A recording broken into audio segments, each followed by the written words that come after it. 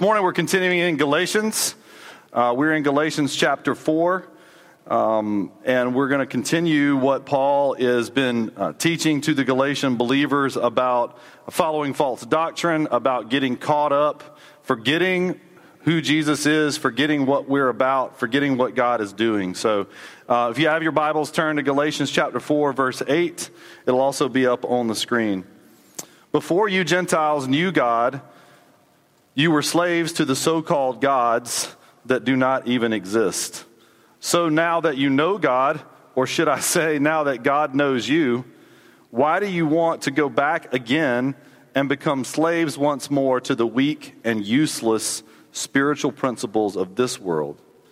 You are trying to earn favor with God by observing certain days or months or seasons or years, and I fear for you. Perhaps all my hard work with you was for nothing.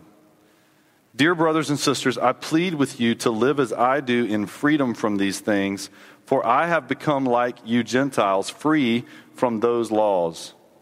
You did not mistreat me when I first preached to you. Surely you remember that I was sick when I first brought you the good news. But even though my condition tempted you to reject me, you did not despise me or turn away. No, you took me in and cared for me as though I were an angel from God or even Christ Jesus himself. Where is that joyful and grateful spirit you felt then? I am sure you would have taken out your own eyes and given them to me if it had been possible. Have I now become your enemy because I am telling you the truth? Those false teachers are so eager to win your favor, but their intentions are not good. They are trying to shut you off from me so that you will pay attention only to them. If someone is eager to do good things for you, that's all right. But let them do it all the time, not just when I'm with you. Oh, my dear children, I feel as if I'm going through labor pains for you again, and they will continue until Christ is fully developed in your lives. I wish I were with you right now so I could change my tone. But at this distance, I don't know how else to help you. You can feel a little bit of Paul's frustration here, his sadness, his concern, obviously, for this church who is being led astray by a false doctrine. This is one of the more personal appeals in the New Testament, and certainly from Paul. We've spent a lot of time in the first couple of chapters of Galatians talking about Paul's theology, talking about his doctrine, and teaching about who Jesus is and what salvation is and what it looks like to walk in freedom. And you can see as Paul gets further along in this letter, his frustration growing and his sadness and his concern for this church that no matter what he says, they might not get it. I'm sure all of you at one point in time in your life have been that way about something. Whether it was trying to explain something to students or to your kids or to people at work, and then you explain the right thing, you explain the truth over and over and over again, and they just don't seem to get it. It just goes right over their head, or they nod at you with the 3,000-foot stare, and you know they're not getting it. And that's what Paul is struggling with here. The problems facing the Galatian Christians is the same problem facing us today. We would rather rely on ourselves and receive the praise of men than be shaped by Christ and have all the glory go to him. That's what the Galatian Christians struggled with some 2,000 years ago almost, and that's what we struggle with today. We want to feel good about this thing we're doing called life, and in many cases we want to feel good about Christianity, and we want people to tell us that we're good, and we want people to tell us that we're amazing, and they want people to build us up and to puff us up and to lift us up, as opposed to letting our lives be controlled by Christ, surrendering to him, walking in the freedom that he provides, and letting all the glory go to him. That's what we want. It's a hard truth. It's a hard truth that Paul is trying to convey to the Galatian Christians here, and he's worried that they won't get it. And look at verses 16 through 16 and 17 again, really quick. He says, those false teachers are so eager to win your favor. They're so eager to win your favor. Have you ever had anybody who you could tell was buttering you up? Okay? I mean, it happens with kids. Gee, Dad, I love you so much. Okay, what do you want? What is it that you want? Okay, I mean, but then you also have adults, not just kids, but you have adults who are buttering you up because they want something. And you can tell many times that their praise of you and the accolades that you're heaping on you are not real. Like it feels wrong, and you're going, this person is setting me up for something. And that's what Paul is telling the Galatian believers that these false teachers are doing. He's saying they're using smoke and mirrors.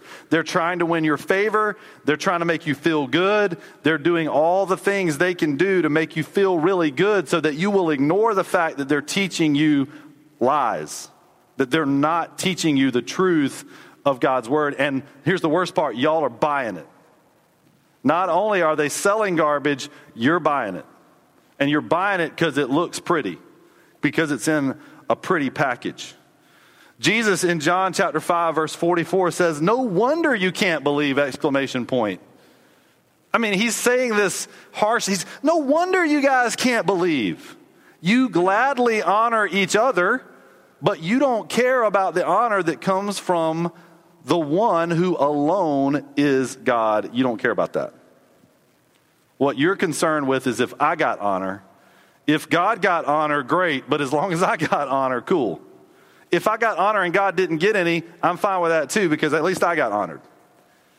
So Jesus and Paul are teaching the same principle here, which is one of your biggest problems is you're focused on you and what you're getting out of this thing, and you're not focused on God's glory and being shaped into Christ. You want to be shaped into you. Psalm 115, 1 through 4 says, not to us, O Lord, not to us, but to your name goes all the glory for your unfailing love and faithfulness. Why let the nations say, where is their God? Our God is in the heavens, and he does as he wishes. Their idols are merely things of silver and gold shaped by human hands. The psalmist is saying the same things here. I want all the glory, all the honor, all the praise to go to God. And it doesn't matter if the nations all say, where's your God? My God's in the heavens. And all the honor and praise and glory goes to him. You can keep your idols that you made with your own hands. You created that. Now, many times today, at least not in our particular culture, certainly other cultures in the world, but we don't necessarily go around making idols. There are other cultures that do outside of the United States, and there are subcultures within the U.S. that do. But typically, those of us in this room have not really sat around with anybody who made an idol and then set it on a table and put candles around it and worshiped it. If you step outside of that and go, wait a minute, you're worshiping something you made. Aren't you worshiping yourself? You really are at the end of the day. If you had to fashion the thing you worship, how is that God?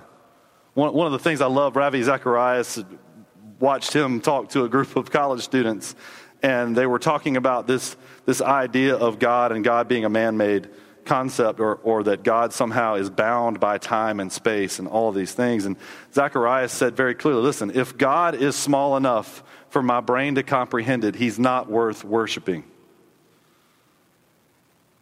And if you think about that from the outside, if God is not worthy of all the glory, if everything doesn't belong to him anyway, he's not worth worshiping. He's something I created. And something I created can fail. And something I created doesn't play by the rules. It's Calvin ball. All right? It's Calvin. You guys ever read Calvin and Hobbes? Calvin and his little toy tiger Hobbes, they make up the rules of the games as they go. And then nobody really knows what the rules are because they're all just making it up. That's what Paul is saying here. You guys are just making this up. And you're buying it. True freedom, listen, true freedom in Christ will cost you your pride and your ambition and your need for praise. Don't mishear me. I'm not saying praise is a bad thing. In fact, the Bible teaches clearly, and I would say we should be people who encourage. We should be people who praise each other and lift each other up and build each other up around the right things. So I don't want to praise you for looking good. I don't want to praise you for sounding good. I don't want to praise you for those things. I want to praise you for being surrendered. I want to praise you for being generous. I want to praise you for being kind. And all of these things that God values that are in the shape of Christ, we should absolutely praise each other for those things. But I think many of us, especially again today in our culture, we crave praise from people. I mean, Facebook exists for that very purpose, is so that people can like our stuff. And we believe that they like us and they're building us up and they're really our friends. And, oh, this is amazing. And then one day we post a picture and we think it's super awesome and 2 people like it. And now we're crushed for a week. Only 2 people liked my post. Okay. Great. But not to belittle it, the need for praise and the need for people to validate who you are is a chain that we hang around our own necks. We pick that thing up and we drop it right there, and then we walk around like this because nobody's praising me. Nobody thinks I'm amazing. And then that completely hinders what we're trying to do with Christ, because now I'm focused on me and nobody likes me. There's a flip side to that, though, because the world knows, and all you got to do is watch a commercial to know this. The marketers of the world, the salesmen of the world, the manipulators of the world, from time eternal know this about you. In fact, they know things about you you don't know. If you ever wonder if they do, go look at market research on how to manipulate people through ad campaigns. And it will tell you what you need to know about you that they know that you don't. Because they know what you want. And they start, not at my age, 43, not at my age, but at these guys' age. Hey, Mom, can I have a... Well, I saw that 15 times on, while I was watching the Disney Channel. The same commercial. Because they're preying on my needs to be lifted up. I will tell you this point blank. If anything caters to your pride or to your ego or to your desire to be important or to your comfort, it is not the truth, and it is not shaped like Christ, no matter how shiny it is. If it is focused on you, in fact, if the word you appears, and that something that person is doing is for you, don't swallow that stuff. I'm serious. And I hate to tell you this. City Church is not here for you. We're not. We're here to give God the glory in all the ways. What we want for you is to join us in that, so that we can all together experience the freedom that comes from being the family of God and being on mission with Him and being shaped like Him together. That's what we're inviting you to do. But I promise you, we're not here to make you feel better about you. In fact, we couldn't teach 96% of the Bible if we wanted to make you feel better about you. What I want you to do is feel better about Him. To trust Him, to seek Him, to chase Him. You will notice, and I think after 2 years, some folks finally started to believe us when we said, we ain't doing that stuff. I mean, you're not going to see City Church run marketing campaigns to talk about how great our, gourmet coffee is. Jamie makes a great cup of coffee. It's terrific. But that's not why we're here. We put the coffee out there because some of you are not morning people. And we want you to be awake for the duration of this time. I'm only half kidding, but not really.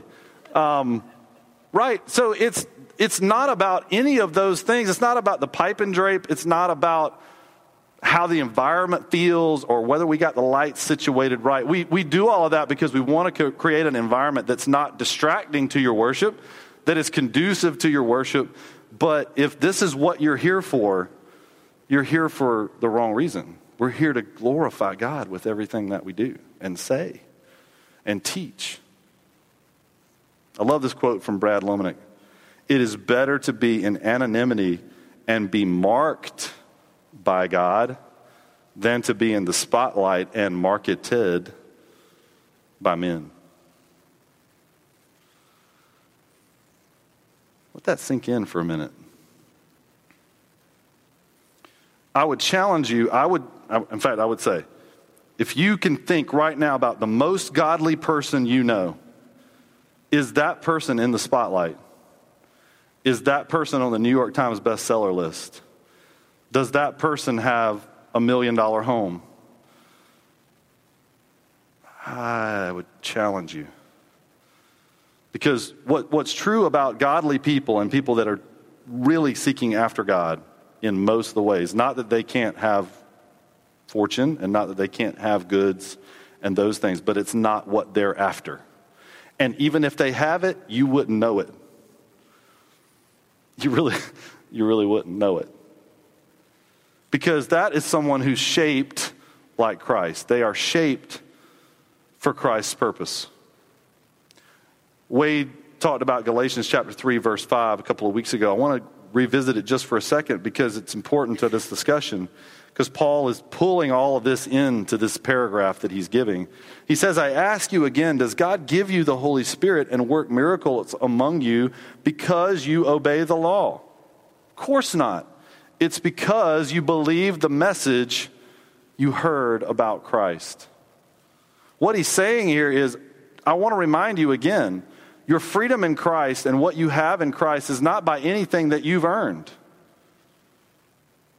Whether it's obeying the law or not, whether it's obeying festivals and seasons and Lent and showing up at the right time for the right thing, and I went to 17 services between Christmas Eve and Christmas night. That's all super. Glad you had the time to do that. Paul is saying that it does not make a blip on God's radar. He's not impressed by you doing that. Yes, he wants you around his people. He wants you in his house. But the very act of going there, apart from turning yourself over to God, is a waste of time. And it doesn't matter what denomination you're in. We can pick literally every denomination, including our own, and pick the things that we can easily attach onto and exchange those things for a relationship with God, including service, including working hard. We used to joke in my family about people who would say, well, I'm just suffering for Jesus. No, you're suffering for you because you're a martyr. And it makes you feel good when people come up to you and go, oh, you poor thing, you've just been working so hard. I know. It's for Jesus, all to him. I mean, how many times have we heard that, right? And we're tempted to do that ourselves. We're tempted to do that ourselves because we want the glory to go to us and not to God. Look back at Galatians 4:19 through 20. He says, I feel as if I'm going through labor pains. I don't know if you guys know this, but labor pains is probably the worst thing. Like, especially without some kind of anesthesia. He says, I feel as if I'm going through labor pains with this deal. It's hurting me that much. And I'm going to continue there until Christ is fully formed in you.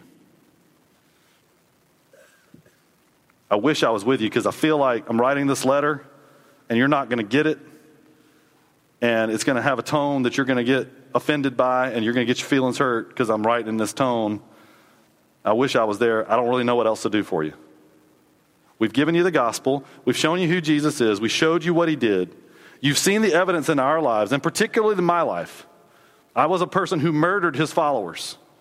And you saw how he turned me around and what the real gospel is. And I'm preaching the same gospel. To remind you, I'm preaching the same gospel as the apostles in Jerusalem are preaching. And as everybody spread across the Mediterranean is preaching, we're preaching the same gospel. And you've heard it. And you've heard it again. And now I'm writing you a letter again. And I'm worried I can't do anything else for you because you're just not willing to do it. You would rather follow the people teaching the false doctrine because they build you up and earn your favor and tell you how cool you are. You can feel that coming through in what Paul is writing here. What he's saying is that freedom, and the reason he's having these labor pains until Christ is fully formed, because what he's saying is that freedom looks like Jesus. It doesn't look like you and what you want. Jesus, take the wheel. The reason that the song asks Jesus to take the wheel is because the person behind the wheel is a bad driver. Not of the car, but of her life. She's acknowledging to God, I'm a terrible driver of my life.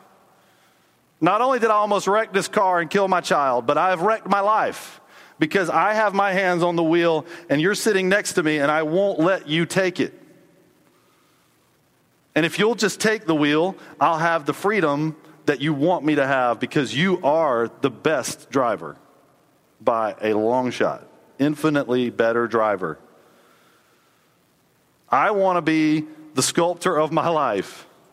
When my kids were little, they'd come home with these clay sculptures. All you have kids or have been around this, you've seen it. They come home with this, Daddy, I made you a coffee cup.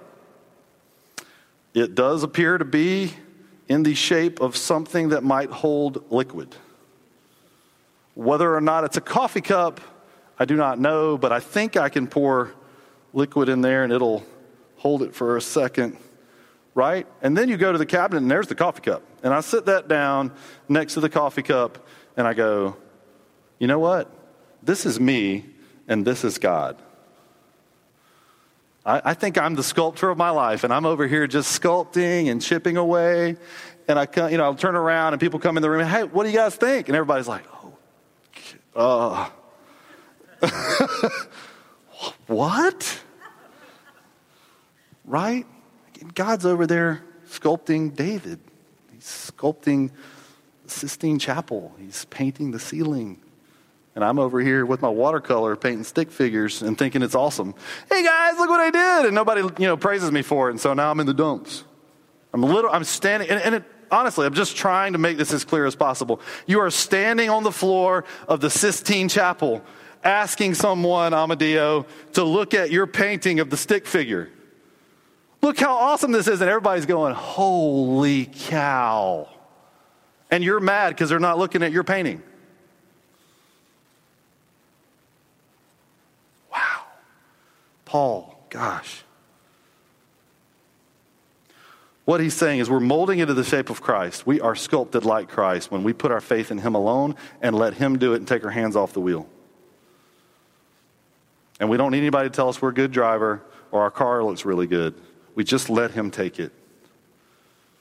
If he's powerful enough to save us, he's powerful enough to shape us. He doesn't just leave us there. It's one of the beauties of the gospel is that upon salvation, he doesn't just leave us there. The promise before Jesus goes back to heaven is I'm going to send my spirit, and actually you're going to be better off than if I stayed, because if I stay in this form, I'm finite and I'm bound by time and space and I can only do so much. But if I leave and I send you my spirit, he's going to be everywhere at all times inside you. And if you'll just let him control you, you will be more powerful and more effective and more free than you ever could have been. Most of us have two problems. We've either become so comfortable in our place in the world, or we've become so envious of everybody else's place in the world that we're not interested in what being shaped like Christ means. I'm either so self-satisfied that I think I've got it all together and I have no need for Christ, or I feel like everybody else has it better than I do, and I'm constantly looking at what they have and looking for them to give me some of it instead of desiring what Christ has for me. That's what we all do. It's part of being human. It's part of being sinful. So Paul's appeal here, how it gets personal, is Paul is saying, Go back to that faith you had when it was new.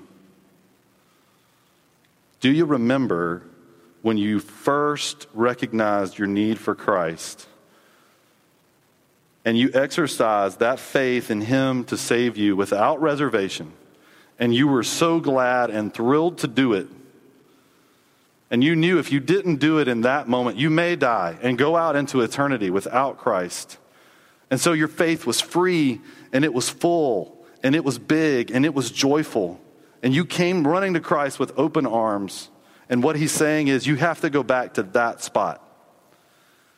And He uses a personal appeal. And some of you may not know, Paul had, as far as we can tell from the scholars and from history and from his own writings, he had a very serious eye condition that may have eventually resulted in blindness. Some scholars think that is the thorn in his flesh that he talks about. Other scholars have different opinions, but the majority of scholars think that Paul's thorn in his flesh may have been his eyesight and the fact that he progressively went blind over the course of his life. When he's talking about being with the Galatians the first time, he's talking about having this issue with his eyes. And you can imagine Paul standing up there teaching, and his eyes are red, and they're kind of watery, and he's a short, balding guy anyway, and he is not attractive. All right, we're not talking about an attractive person, and he's a little ornery, okay? Like he's a little edgy, and he's ornery, and his eyes are watery and red and maybe pussy, and he's trying to teach the gospel to these people, and what he's saying is, you know what, you guys didn't care then because you were dead in your sins. You didn't need all these trappings. You didn't need all the beauty. You didn't need the big stage. You didn't need the big kids ministry. You didn't need the big cafe. You didn't need the bar. You didn't need any of that. All you needed at that time was Jesus, and it didn't matter that I was standing up there looking like a mess. I was telling you the truth, and you loved it. And you would have popped out your own eyes and given them to me if you could, so I wouldn't be in this shape because you were so thankful and joyful for what Christ had done. That's where the magic happens. But we get far afield from that moment, and everything's going okay, and we're just kind of doing the church thing, and we're doing the life thing, and we leave that all behind. And then all of a sudden we're falling into the trap that's laid for us by people who don't care about us, don't love us, they care about themselves, and so they're making us feel good so that they can get more. That's what marketers do. I make you feel good about coming to buy my product so I can make a profit. I don't really care whether or not you like my product or whether or not it even improves your life, as long as you bought it, because then I made a profit. When we start to be shaped by the world more than by Christ, God calls us to remember who Jesus is and how He rescued us. He calls us to remember this hunger that we had for the truth of the gospel. And He says, if you'll find your way back there, the Bible calls it finding your way back to your first love. My wife and I celebrate our 17th wedding anniversary yesterday. 17 years that poor thing put up with me. But what I have found as a husband, and obviously marriage is hard regardless of the personalities, but what I have found as a husband is the thing to come back to when you're most aggravated, and I know she's done this like 3 times as much as me, but the thing to come back to when you're most aggravated is, I love that woman. And not only that, she's worthy of it. People ask me, what's the main reason you love your wife? Because she's worth it. She is worth the investment of my life because of who she is. It doesn't matter if I'm aggravated with her on a Tuesday. It doesn't matter if I think she should have agreed with me on this issue and she didn't.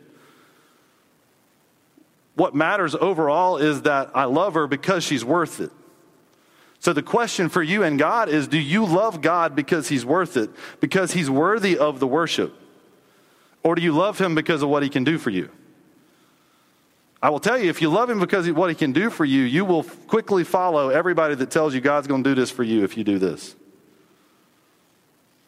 Instead of what Paul says, which is turn your hearts to Christ, be shaped by Him, and the rest of this stuff will fall away.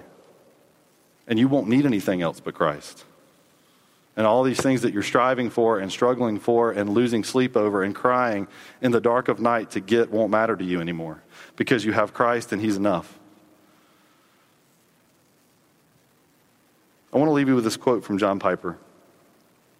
He says, "Therefore, I urge you, take your amateur hands off of the clay of your life and yield yourselves into the sovereign hands of God. Disavow the praise of men and all of your efforts to achieve it. Turn your hearts to Christ and say, I am not my own. You have bought me. Forgive me. Be formed in me."